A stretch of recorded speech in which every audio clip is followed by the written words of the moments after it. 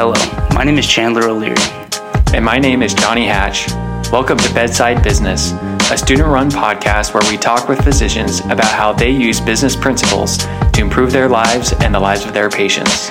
We believe that business is a tool physicians can use to help their patients fight against burnout and make the world a better place.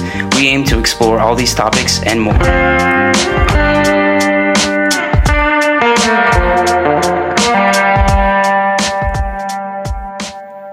In this episode, we talk with Dr. Sandy Weitz. Dr. Weitz is a board-certified anesthesiologist and pain management specialist. During her career, Dr. Weitz opened a pain management clinic, then expanded to include several other specialties and even an ambulatory surgical center. Dr. Weitz now trains physicians in her private medical practice academy to open their own practices and succeed as both business owners and physicians. In this episode, we define many different business terms, including revenue, expenses, overhead, charges, etc., and define why these are important for physicians and how we can use them to best serve our patients and our community. Well, Dr. Weitz, welcome to the show. Thanks for being here. First off, we would love to hear a little bit about your journey. You finished your training in San Francisco, then you stayed on as an attending at UCSF, and then you had your dream job. You were running the pain service as an anesthesiologist, but then all of a sudden you packed up and left and moved across the country to Louisiana. Why did you do that? What was the change? Why did you leave your dream job? Okay, so I think it's probably not fair to say that it was all of a sudden. Basically, I had been on faculty for 5 years. We took a pay cut every year that I was working at the University of California, San Francisco. So it was my dream job in that I love teaching residents and fellows. I love the academic spirit of it. But financially, it made no sense. And I had 3 little kids. My husband is also a physician. He's a urologist. We lived in the middle between UCSF and San Jose. So if anybody out there knows where that is, it's right in the heart of Silicon Valley, where the cost of living was out of control. And so basically, I went to my chairman and said, look, this is ridiculous. I need to make more money. And he said, I can give you more non-clinical time, but I can't give you any more money because it's according to the University of California pay scale. And I said, okay, then I have to leave. And that's why it was purely an economic decision. I mean, ultimately, at the end of the day, you have expenses and you have to cover those expenses. And if you can't cover those expenses, I mean, to be in the Bay Area as a 2-physician family and be broke, and not because we were living high on the hog, but because it was just that expensive and we had $300,000 in student loans, we decided, okay, something needs to change. So I moved to Baton Rouge. I joined an anesthesia group who told me that they wanted a pain specialist. In truth be told, they had zero clue what that actually was. They had an idea of it, but they thought that I was going to do procedures in the back of a recovery room. Even though I had explained to them that at UC, I had run a multimodality program. Okay, so I worked for them for 1.5 years and kept saying to them, look, this is not working. Okay, I need a clinic, I need this, I need that. They were like, no, we're not doing that. I said, okay, fine, I'll go out on my own. Went to the hospital nearby and said, you guys want a multidisciplinary pain program? I can build that. I'm already in the process of building that. And they said, great, we'll give you space at fair market value, and you can rent this space and you can grow this program for us. And then basically after about, another year, maybe 18 months, I went to the hospital and I said, look, there are not enough hours in the day. I've grown this thing to be humongous. I've hired a mid-level, a nurse practitioner. I need to hire more docs. Can we form a joint venture where you can give me support for bringing on additional physicians? Look, I'm doing procedures at your place. You're getting the facility fee. I'm sending to your physical therapy. You get that money. I send imaging studies to your center. I want a piece of that. No. We're the 1,000-bed hospital in town, and we don't need to do that with you. And I said, okay, but if I leave, you have nothing. And they were like, we'll just get somebody else. And I said, okay, fine. And I left. I can stop here, or I can. It's a fun story. I want to hear how it ends. So when you say left, did you leave town? Did you send your services elsewhere? What did you do? I realized that the hospital was not going to help us. And my husband and I went out. We found a 2.5 acre lot with highway frontage, bought the lot, built a 25,000 square foot building. The original intent was that I was going to put my clinic in an ambulatory surgery center for me to do procedures on the first floor, and then the second floor would be leased space. We were in the building not even 4 months. By this point, I had hired another physician and another mid-level. So there were 2 docs, 2 mid-levels, and I was on my way to hiring another physician and a psychologist when I said to my husband, okay, we're in this building for 4 months and I'm out of space. So we need to convert the upstairs into a clinic, which became a 23 exam room clinic with space for massage and conference room and all sorts of other stuff. And then the downstairs got renovated into a large multi-specialty ambulatory surgery center. And then ultimately, so fast forward, there was an anesthesia company, the ambulatory surgery center, the practice that had 11 providers, an imaging center, physical therapy, massage therapy, chiropractors, and then both psychologists and social workers. And then I ultimately sold the building to a REIT, sold the other companies to both private equity and to publicly traded companies. And here we are. That's an awesome story. All because I had the nerve to basically leave my academic job. So that is actually a really good story, and it kind of touches on a topic that we were talking about before the show started.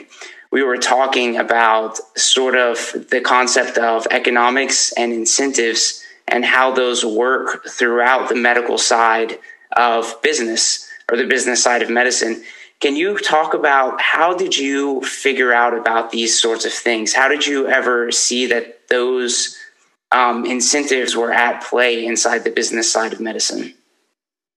So when I was at UCSF and a young attending, I got appointed to the finance committee. And so the finance committee for the Department of Anesthesia basically met quarterly to go over the financials for the department. And I got to see how much work we did, how revenue was generated, and then ultimately what the expenses were. And came to realize that basically my entity, the pain service, was a cash cow. Okay, we were generating a lot of money for the department, way more than some of the other services, but that ultimately that did not trickle down. And when I went to my chairman and said, hey, we can make even more money, the response was, look, we have to pay the dean's tax, we have to pay all of these expenses, and at the end, we get paid according to the ladder at the University of California, San Francisco, based on whether you're an assistant professor level 1 or you're a professor level 1, 2, 3, whatever it is. If you do more work, you're not going to get any more money. And I went, what is wrong with this system? Okay, because why would I want to do this? And as a result, you look around and you see these guys who run off to their lab or they run off to do whatever else with their non-clinical time instead of putting that effort into better patient care, growing the referral base, growing whatever you're doing, because there was no monetary incentive. And then even when I went to work for the group, the anesthesia group, I went to them and said, I'm making you guys a lot of money. I want to be a partner. And I want to change the way in which we run pain. And I really want to build this out. And their response was, we're never going to make you a partner because you don't take NyQuil. And anesthesiologists take NyQuil. And I said, but you don't generate nearly as much money as I do. Okay. And the thing is that they could not read a financial statement And when I asked them for my numbers, and I was like, okay, I saw this number of patients, I generated this amount of revenue, right? This is what my overhead is, and this is what I take home, right? There's a huge disconnect. You guys are getting all of this money. So why don't I get to participate in it?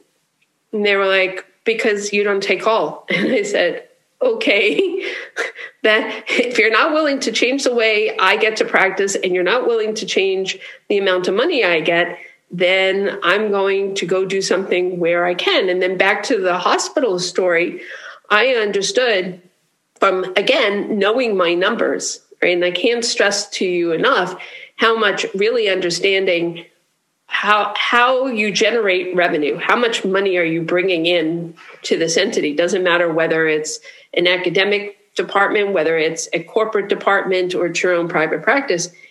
You know, how much am I getting paid for the work that I'm doing, right?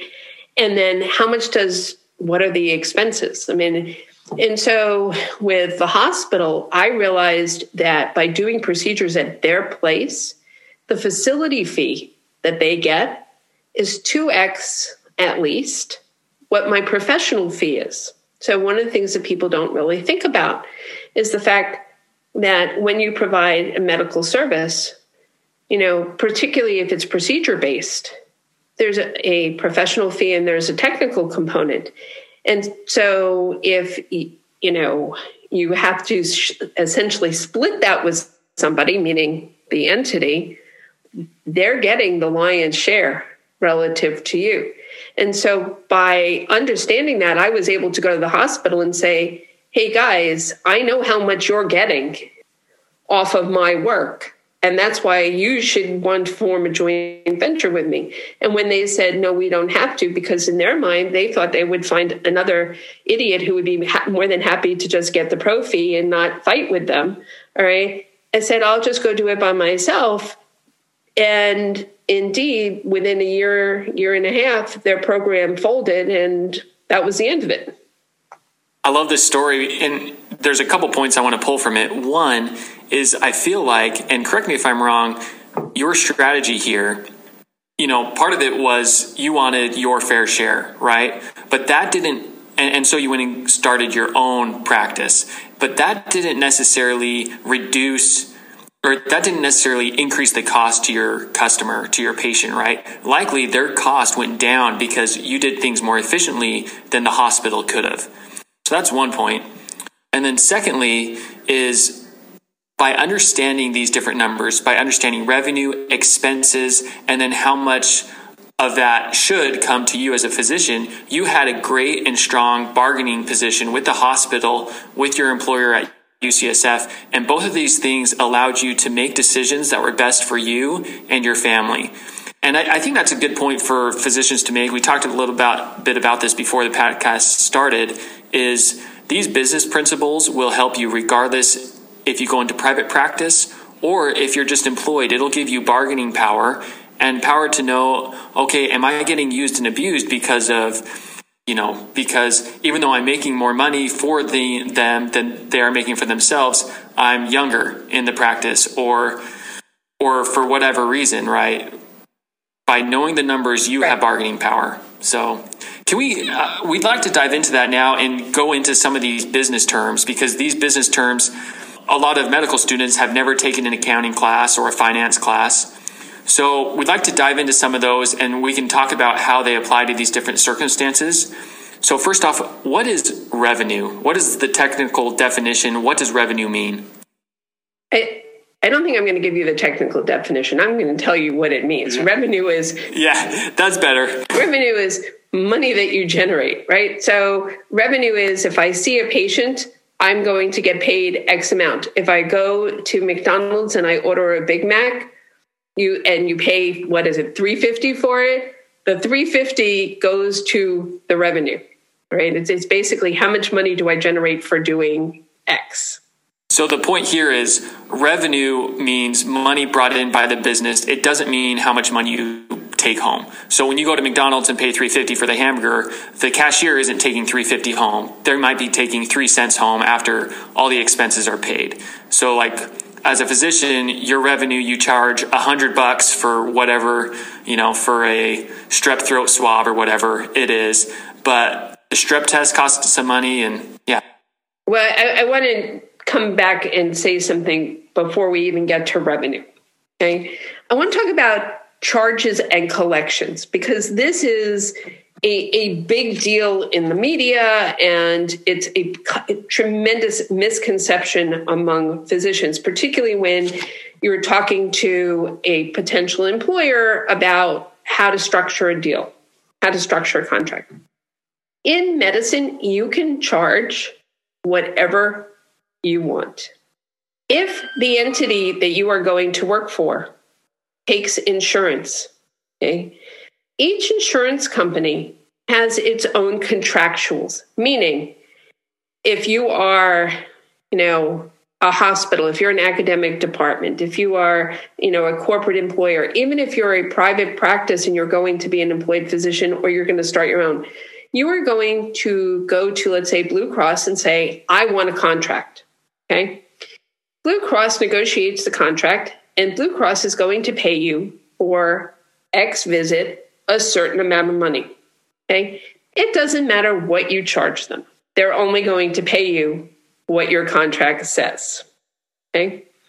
So when you see in the news that, a procedure is being billed at $40,000, the actual amount that was paid may only be 15, right? So charges, when somebody talks to you about charges, understand that that is a funny money number. The only thing that you really should be interested in is how much is collected, because revenue, to come back to revenue, the money that you get in revenue, how much you collect, is really what is collected, not what is charged. Right? And the reason that's important is if you go to McDonald's, $3.50 is $3.50 for that Big Mac. On the other hand, anybody who's ever had to go, let's say, buy a car, right, or anything else that you have to negotiate the price on, right? There's the sticker price, and then there's the actual price you pay. Okay? Charges are the sticker price, the wishful thinking, I hope I get this.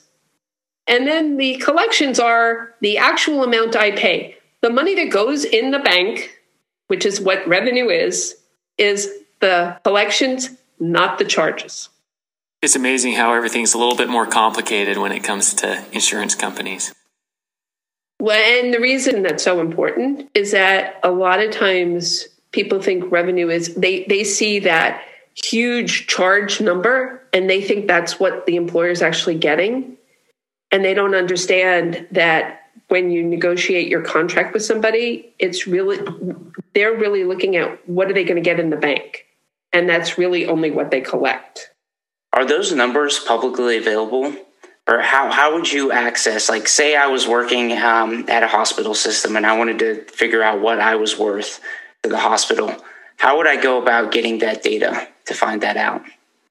You can, any billing department can run a report on your multiple reports. There are on your productivity, okay, which is a whole, we can have this as a whole other conversation about if I go to get a job, what do I ask them for in that interview? So one of the questions that you really want to ask is, can I see the financials for other members of the department beforehand? I mean, because transparency is the key to this whole thing, right? And so good employers will give you that data. They may, black out the names of the people so you don't know whose productivity is what, but they should be willing to share what an average starting doc generates in revenue. Yeah, and I love that, the concept of transparency, how important that is for an economic system like ours to work in a way that maximizes benefits for everybody. Because that's one of my complaints about the insurance system. It's very, very complicated and there's not a lot of transparency in there. And it's very analogous to, like you said, the car dealership. it has those same two problems. It's not a very transparent system, and there's a lot of complexity, which just means they can move the pieces around, and you don't really know what's going on sometimes. But that's not really true, Chandler. That's really born out of the fact that people don't understand it. So most doctors, most employers who's ever going to, right, you generate a fee schedule. That fee schedule is usually 2 to 3 times Medicare. Okay, because depending on your insurer, depending on where you live in the country, the insurer may pay 150% of Medicare, 200% of Medicare. Okay, and so the reason it seems to you that it's not transparent is because the fee schedule has nothing to do, right? And the insurance companies each negotiate with you. Okay. So, you may get, depending on where you live, depending on how much competition, you may end up with a better deal with one insurance company than another. One may pay you, 90% of Medicare, and one may pay you 120% of Medicare. If you're a pediatric ophthalmologist and you're the only guy in, a 500-mile radius, and that they need you on their panel, they're going to pay you more, right? That's, not to be obnoxious, but that's not really complex. That's how business, right? That's how businesses run. I mean, I need you more, or I want you more, right? If my car broke down and I need a car today, I'm going to pay you more than if I have 6 months to wait to negotiate, right? So it's not really that difficult once you understand how to play the game. Yeah. And so let me make sure I'm hearing you correctly. So the Medicare price is kind of like a standard, basically. And there's going to be some deviation from that Medicare standard, but it's going to be a lot less of a deviation than the price the hospital's charging. So if you look at what the hospital's actually receiving in money from the insurance company, that's going to follow the Medicare standard fairly closely. But if you look at what they're charging, it's going to be all over the place. Correct. The other thing is that you just need to know as an aside, the Medicare fee schedule is public. You can look up the Medicare fee schedule and know exactly. So if the average person wanted to know, okay, how much can I assume I'm going to collect, right? All you have to do is go to the Medicare fee schedule and plug in, your CPT codes. Thanks for all this. It's good to know the details and to know some of the nuance that there is. We want to keep diving into some of these terms, these definitions and terms. So revenue is money that comes in. What are expenses? So expenses are things that cost you money that you have to pay for. So, there are fixed expenses, things like rent that you have to pay regardless of how many patients that you see. But it's everything. Think about everything in your house, right? So expenses are your rent, your insurance, your phone, your internet service. It includes things like the copy machine, the ink for the printer itself, the computers. It includes your personnel costs. If you do a procedure, even something as simple as drawing blood, you need gloves in the room, you need a syringe, you need needles, you need a tourniquet, you need the wipes, you need the alcohol. All of those things are expenses, anything that you would have to pay for in any way, shape, or form. So you mentioned expenses are anything that you have to pay for, and then you mentioned fixed expenses, and these are also called overhead or fixed costs, and these are the things you have to pay regardless. And these kind of things are important, like rent, internet, some of these kind of things, but they can also put you in a bind in a situation where you're not bringing in extra money, right? So like when coronavirus happened and people couldn't do elective procedures anymore, they still had their fixed expenses, but they couldn't generate new revenue to cover those fixed expenses. So they had some problems there. So overhead includes both fixed and variable. So fixed expenses are things that you have to pay, whether you see no patients, whether you see one patient, or whether you have an over-the-top busy practice and you're seeing a gazillion patients. You have to pay the same amount of expense. That's what a fixed expense is. Rent is a great example. Variable expenses are things that scale based on the volume. So to come back to the, example of, let's say, doing a procedure in your office or doing phlebotomy, the amount of supplies you need if you have 10 patients is very different than the amount of supplies you need if you have 100 patients. And that's what a variable expense is. So during COVID, to your point, yes, you could minimize your variable expenses, but your fixed expenses remain. Yeah, and salary is one of those things that's kind of, I guess, a fixed expense if you're a physician. And so a lot of times it won't scale up with volume like you might hope for it to do to incentivize you working harder and seeing more patients or having more patients that return. In a lot of hospitals and academic centers, is there any sort of incentive for doing better work or doing more work or anything like that, or are salaries pretty much fixed? So I'm going to change your word better, because better really implies to me quality of care. Yes. Right? Incentive to do more work. Yes, I think that most of the there are still exceptions, but most of the academic centers and pretty much every corporate job, matter of fact, pretty much most jobs in general, have an incentive component. As a matter of fact, I would tell you in today's day and age, you should not sign a contract with anybody that does not have an incentive component.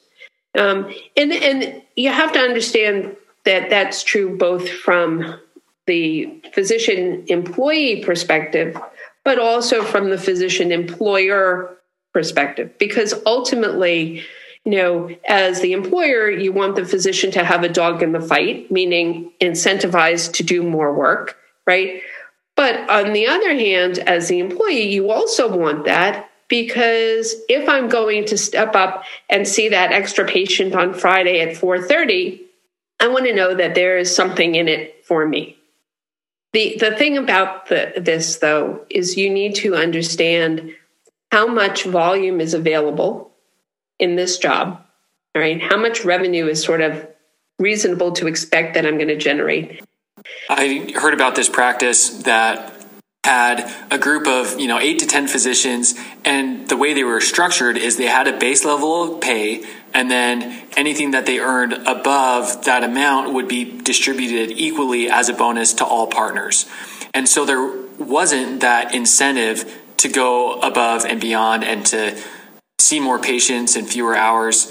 And the thought was, well, then people won't snag and deal with the easy, low-hanging fruit. And because the idea was, well, if we're incentivized to produce a lot, then one partner might be a little selfish and just snag all the strep throats that are easy and quick and bring in money, but then they'll ignore the person with hypertension and chronic kidney disease and multiple comorbidities that take more time but don't bring in as much revenue.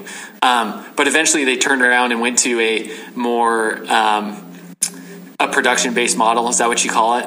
Where how much they brought in, that's how much they earned. And I think they've had more success that way. And it's just easier too, because if one patient doesn't want to work as much because they value family time more, then they can make that decision without affecting everybody else on the team. Well, I think a couple of things. First of all, I've always had a production-based system in my own practice, because to your point, there's always somebody who wants to work harder. There's always somebody who wants to leave earlier in the day or take more vacation time. And when you split it evenly, there's always somebody who's mad. The guy who works harder is mad because he feels like he's working harder than everybody else. The person who wants to leave early, feels bad because they're not as productive. Bottom line, and nobody's allowing them to because it's split evenly, right? I think at the end of the day, first of all, it really depends when you join a group on the dynamic of the group and understanding the group, okay? Because if you have processes in place for how referrals are distributed to prevent the cherry picking of the patients, right? And that is really where who's ever managing the group comes in. Then some of those concerns are minimized. The other thing is that if you really understand billing, the guy who did the strep swab and saw that patient in 3 minutes, right, was not able to bill for the same level of service and get paid the same amount as the person who took care of the patient with the multiple comorbidities and billed a higher level of service. So, it comes back to, do I want to sell more of the dollar products and have to sell them to 100 people, or do I want to sell one $100 product to one person? And this is where really understanding how much work do I have to do to get paid how much money comes into play. Yeah, that's one of my favorite things about business compared to medicine sometimes is at some level, human beings invented business. Like there was not like laws of physics or anything like what drives biology and medicine. So it's almost a little bit more simple because it's something that we made for ourselves, to use. And I'm just so amazed every time we talk to somebody. We talk about some specific things that I'd never heard of, like the fee schedule through Medicare and things like that. But really at the root level, all of these concepts just come down to look at the math and see what's happening and then decide for yourself whatever you want. That's exactly it. It's just so amazing that's just such a recurring theme every single episode that we have. And I'm glad that it's that way instead of, oh, this is so complicated, you'll have no hope of understanding this or anything like that. I think the problem is this. People, and actually, I think Johnny sent this to me in an email or in a comment, but at the end of the day, people expect that they learn all of this stuff, right? And one of the problems is when you're a medical student, I know from my own experience, right? You think, I'm going to learn all this stuff and I'm done, right? Once I take my boards, I'm done. Once I get to this point, I'm done. Okay. If you look around, all of the attendings who are doing, I don't know if you guys have started to see like robotics, right? So robotic surgery, if you're in a room with an attending who's 45 or older, they never saw robotics as a medical student. It didn't exist, okay? And chances are they didn't even learn it in residency because it was brand new, okay? So somehow or another, they managed to learn it, right? Just like that little microbiology, book of the antibiotics that they give out, right? It changes every year. I no longer remember like which of the 100 versions of new drugs there are because you look it up in the book because there's always a new drug. So the expectation is that you will continue to learn. You have to continue to learn, otherwise you get left behind, right? So why it is that somehow or another we can't seem to figure out how to apply that to understanding the business side of this just blows my mind. Yep, and it's very consequential because we think at this podcast that it is driving some of the burnout that we're seeing at a lot of just the financial disincentives and people not understanding that kind of stuff. And like we were talking about earlier too, I thought about this, I was going to bring it up. If there's a really huge disconnect between what you're bringing into the hospital and what you're getting paid, it doesn't matter if the number that you're getting paid is still really high. At some level, we're human beings. And when you see that disconnect between the two, that is it's not very motivating. And that's something the general public sometimes I don't think understands. And this is complicated because I know when you look at a physician salary, you're like, oh, $200,000, that seems like so much. How can you be disappointed with that? But if you're bringing in $2 million into the hospital, there's that huge disconnect and you just feel undervalued. Well, especially if you think that that they're actually collecting that $2 million. Yeah. Okay. If it turns out, because I see this all the time in people that I talk to, the charges are $2 million. The actual collections, all right, maybe only 800. Right. The overhead, fixed and variable, is probably at least 50%. Okay. So maybe they're actually bringing in, maybe you actually contribute, right?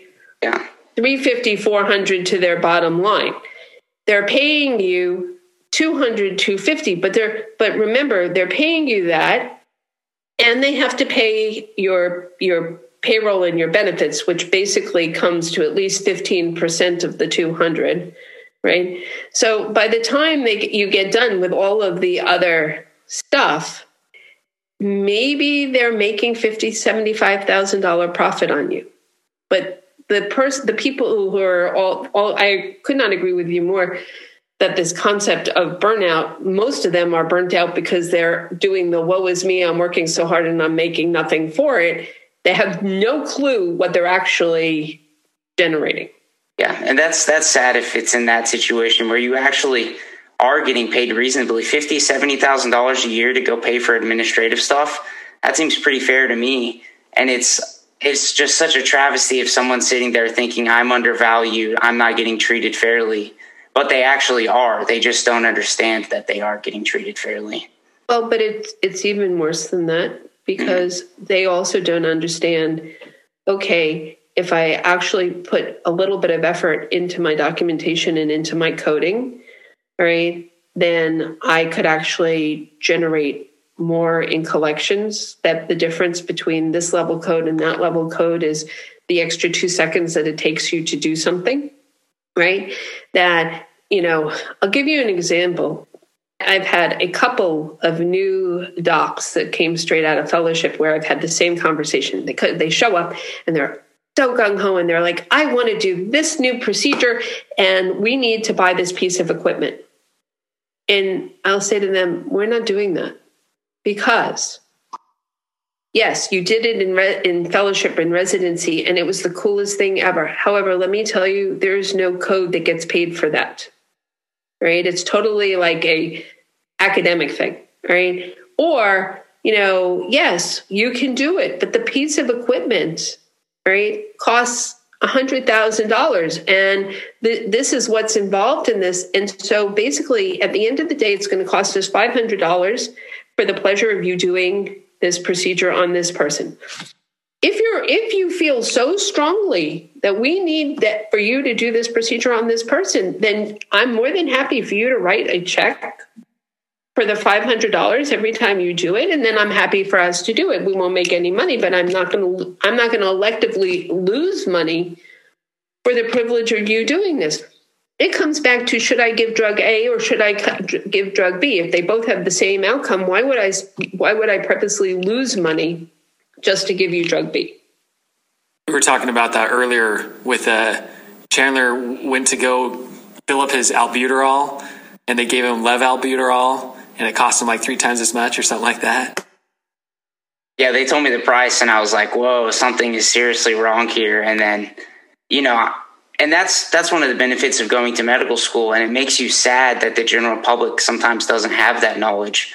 Because, if I wouldn't have gone, we just learned about it and we just learned the names for the generic version and stuff like that. So I, pretty quickly knew what was going on. But my brother, who's not in medical school, probably would have just paid the $250 or whatever. And then, not really understood that was completely avoidable. So to kind of go back to some more terms and definitions, if it's all right, we talked about revenue, how much money you bring in. We talked about expenses. And then third, probably one of the biggest terms is profit. And we've touched on profit already, but what is profit and what does it have to do with revenue and expenses? So profit is basically how much you actually make and get to keep. So basically, I have some amount of money that I generate. That's revenue. Then there is some amount of money that it costs me to have generated that revenue. That's what your expenses are. Revenue minus expenses equals profit, which is what actually I get to take home. So that's perfect. And to follow up on that, there are different definitions of profit, and I don't think now is the time to really go into the different ones, but they have to do with, you have gross profit, then you have taxes, and you have net profit. But I did want to dive into some of these other terms, such as receivables. I think this is another one that's important to know, even if you're not a business owner. If you're an employee, I think it's important to know what receivables are. Do you have control over your receivables? And how does that affect your pay as a physician? So can you go ahead and talk a little bit about that? So medicine is kind of interesting because you provide a service and then you get paid frequently sometime down the line. So understand that if you are in a business, in a practice that is cash pay only, when you render the service, the patient pays you. You don't have receivables because you've already received the money. If you take insurance, then everybody knows, you may have a copay or you may have co-insurance. That's the money that we know that you need to collect upfront at the time of the visit. Okay. But then the business, hospital, practice, whatever it is going to bill the insurance company. So you drop the charge, right? And I can come back and explain that in a second. The bill goes off to the insurance company, and then they are supposed to pay it within 50 to 30 days. Okay, depends on whether it's paid electronically, depends on your state, but usually you should be paid the receivables within 30 days. Okay, if there is something wrong with the way in which the bill was submitted, or the service is not going to be paid, it was denied, or they need more information, it can be longer than 30 days. Okay, you want to collect 90% of your money within the first 90 days, because if you haven't collected the receivables by 90 days, your chance of actually getting that money goes way, way down, right? As an employed physician, you have relatively little control over how long it takes to collect that money. But there's some things that you can do, and those things are making sure that your documentation is complete, okay? That your code that you choose matches your documentation, which is why it's so incredibly important that everybody learns how to code for whatever services they're going to provide. And I say that as an aside because in medical school and residency, there's not a lot of attention paid to that, and yet it is going to be your lifeline once you get out. Then you also want to make sure that the procedure or the visit or whatever you have performed meets the medical necessity guidelines, because things that get denied by the insurance company then have to come back to you. You have to resubmit the documentation. You have to get on a peer-to-peer review with the insurance company. It takes time and money to fight the claim, and your money sits in that accounts receivable bucket that much longer. So everything you can do on the front end to learn the coding, learn what's medically necessary, improve your documentation, okay, is going to help decrease the amount of time that your money sits in the accounts receivable bucket and gets into your pocket faster. So where can people go, med students, attendings, the whole range, where can people go to learn about how these systems work and how to chart things appropriately? So there are a number of resources that I can send you a link for in terms of coding. The coding nowadays for evaluation and management codes, really very easy because they've just got changed by CMS. So you either code by total time spent with somebody, or total time in 24 hours. So it's not only face-to-face time with somebody, but also time reviewing charts, time that you talk to another physician. And the other way that you can code is based on medical decision-making. So I will send you a link for that you can put in the bottom of your podcast. The easiest way, in your spare time, make a trip to the billing department in whatever hospital you are and have a 15-minute conversation a couple of times with the billers and coders. They will, yes, you can read all sorts of books. You can look at the links. I promise you, they will teach you everything you need to know in a relatively short amount of time if you do that.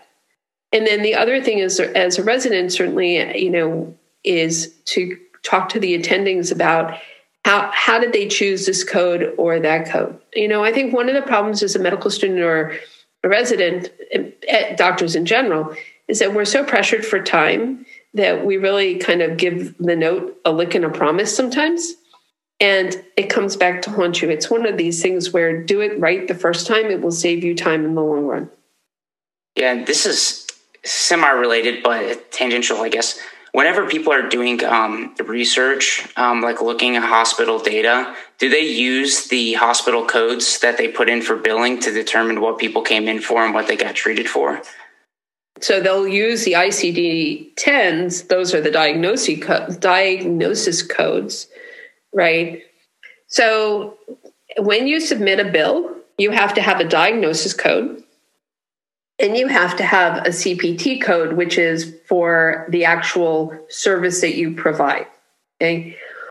One of the things that, and this is the nuance, right? You have to make sure that the ICD-10 matches the CPT code. Okay. And what do I mean by that? So let's say that you are an orthopedist. Okay. And you diagnose somebody with a rotator cuff tear. Right? If your CPT code is for, let's say, an elbow surgery, okay, they're going to deny it because this diagnosis didn't match what you're saying that you performed. Or sometimes with medical necessity, right? You say that the person is obese as your diagnosis, but there are different levels within ICD-10 of obese versus morbidly obese versus, and so if you order them, let's say, a sleep apnea test for their morbid obesity, but their BMI is 29, then you're probably going to get denied. So it's actually understanding the marriage of those two things, right? But think about it this way. In the end, most physicians, I know if you're a medical student who's listening to this, or that you're going, oh my God, how the hell am I ever going to learn all this, right? In the end, when you become an attending in whatever specialty you choose, I promise you that there will be your top 10, maybe your top 15 CPT codes. So you're going to bill evaluation and management because you're going to see new patients, you're going to see follow-ups. That's what an E&M code is, right? There are levels of new patient visits and there are levels of follow-up visits. You're going to bill those. And then you're going to bill, if you are somebody who does procedures or other stuff, you're going to have CPT codes for that. But like, if you're an orthopod, you're probably not doing every single joint, or you're certainly not doing an appendectomy. So you don't need to know every single code. You only need to know the 15 that you do. Similarly, you're probably only going to see 20 ICD-10 diagnoses. Right? You're not going, yes, you will see the occasional red herring, and you can look that up in a book. All right. Just the same way you look everything else up in a book when you don't know it. All right. Because there's no way in medical school that you can learn every single fact of every single disease that there ever was known to man. Right. Similarly, you learn the key facts that you use all the time. And in this case, you learn the key ICD-10s you use all the time. And then between 10 of these and 10 of these, you're done. Does that make sense? That does, and that is certainly reassuring. Because like you said, we're at the medical school level. It can get really overwhelming sometimes. And that also helps tie in, like when we're doing our mock interviews or things like that, the way they make us fill out the chart, that actually makes a lot more sense with what you're saying based on how we organize it, with the diagnosis and then the treatment. It kind of makes sense that there's two separate categories for that. And so for each diagnosis, there should be a treatment. And because who's ever coding that is looking to see that those two things match. Yeah, and that makes a lot of sense. So to ask a couple more terms and definitions, and we'll wrap up here in the next couple minutes, but I feel like this one's important, especially for physicians who are going to be employed. So we talked about accounts receivables, and that, that's the money that will come in eventually. That's tied to your productivity, how much patients you see, how much you actually produce, and that'll trickle down after expenses are paid into your end salary. Sometimes when physicians negotiate their contract, they have what's called an income guarantee. What is an income guarantee, and why would that be something that you would want or not want? Well, the issue is an income guarantee is the amount that I'm going to get paid. It's a salary. It's how much am I going to get every month, one way or the other, whether I see one patient or I see 100 patients or I see 1,000 patients. The reason that you would want that, especially when you first start out, is there's a ramp up period. Okay? When you start a new job, even if you're an experienced doc, okay, if you're new, you don't already have a practice of patients. The first day, every patient you see is a new patient, right? So there's going to be a limit to how many of those you can see in a day. And it's going to take them time to get you referrals and basically grow that practice. So you don't want to be on the hook where you don't have some amount of guaranteed salary and you are just dependent on how much you produce. The other thing, as we've alluded to, you see the patient today, but you may not get paid for 30, 60, 90 days. Okay. So for most of us, we need to know that we're going to get a paycheck. If we go to work on day one, we need to know that within 2 weeks to a month, depending on whether you're paid biweekly or monthly, that you're going to get a paycheck. Well, you may or may not be collecting anything or enough to be paid an income or a salary in those first 3 months. So by having an income guarantee, you essentially have a base. You know that you're going to get some amount of money. Now, to come back to the conversation we were having, you also want to know that once you exceed that income guarantee, that there is the potential, if you keep working harder and harder, that you're going to be rewarded for that. And that's where that incentive comes in.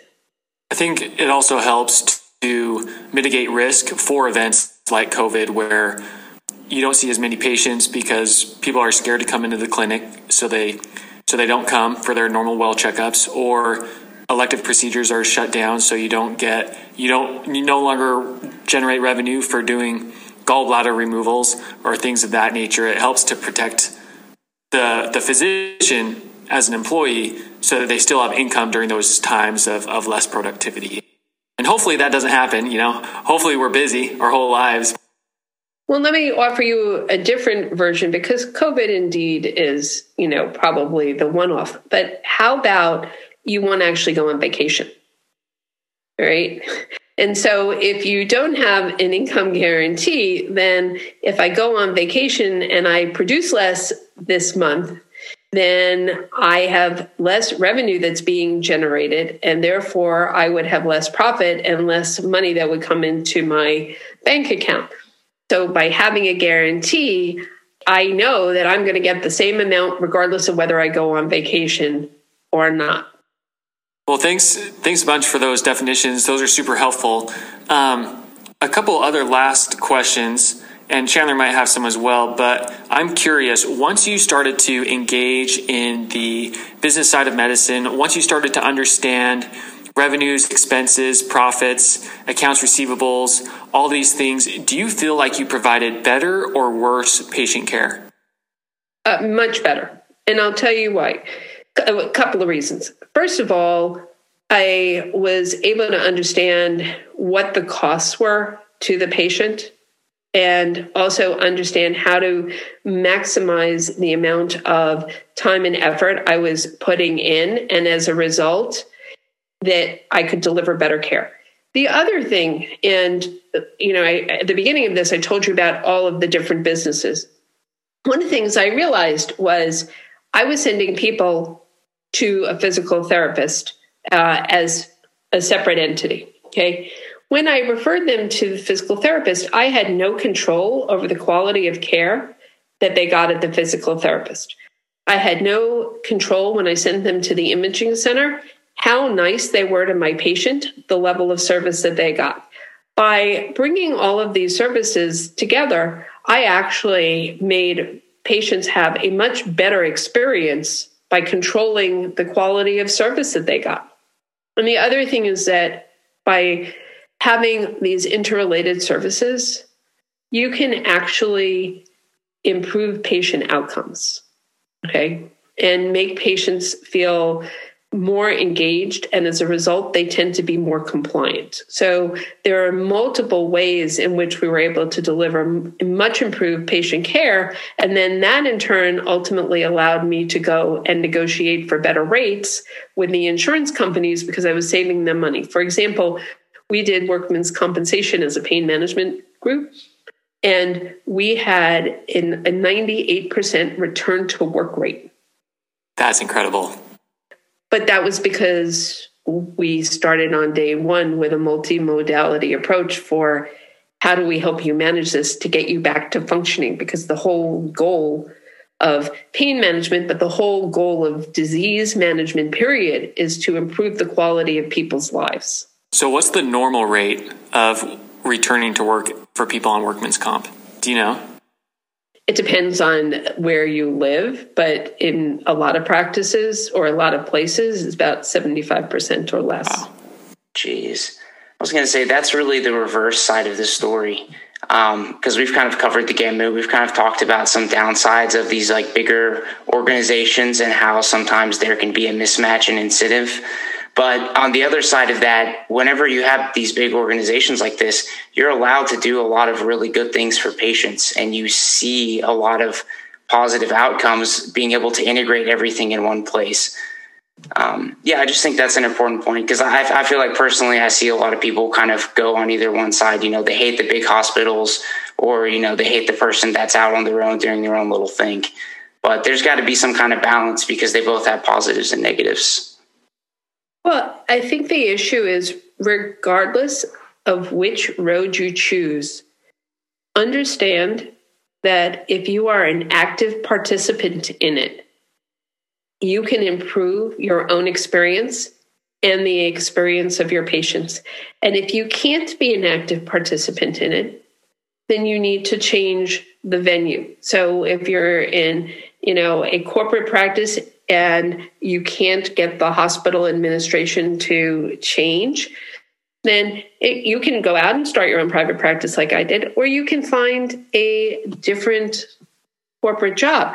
But when you look for a job, it is all about assessing the opportunity. And the opportunity is really about the fit. It's not, yes, sure, it's about how much money are they going to pay me and what are the benefits and is there a sign-on bonus and, is there loan forgiveness and all this other stuff. But at the end of the day, it really is, what's the culture? Is it a fit? Are we all interested in rowing in the same direction? Okay. And will I have a voice? Because those are really the things that are going to help you stay in that position long before, the money issue comes in. Money is great, but if you're miserable every day and you feel like you're being taken advantage and you have no voice, you're not going to stay. I think that might be the best possible place we can end it. That was a great ending. Dr. Weitz, thank you so much. Thank you for having me. Yes, of course. Where can people go to learn more about your work and connect with you? The easiest way, so a couple of things. And you guys, I think, I don't know that Chandler did. You should definitely join my Facebook group, the Private Medical Practice Academy. It is not only for people who want to go into private practice. It is really about exactly this. How do I understand how this whole thing works? Obviously, my podcast, which you've already found, the Private Medical Practice Academy, and then my website, the practicebuildingmd.com. And I would tell you that you should offer people that to download the link for how to negotiate contracts. How do you negotiate anything? And then I'll also send you a link separately from this. You can post it if you want, but if not, you guys may find it just beneficial. I have a link for key terms for negotiating contracts with insurance companies, just so that when you hear these things, you're not sitting there going, what the heck are they talking about? Well, thanks for those links. We'll stick them in the show notes. And if you're listening, you really should check out Dr. White's podcast. Every podcast is concise but actionable. It's a really good listen for anybody thinking about starting a practice.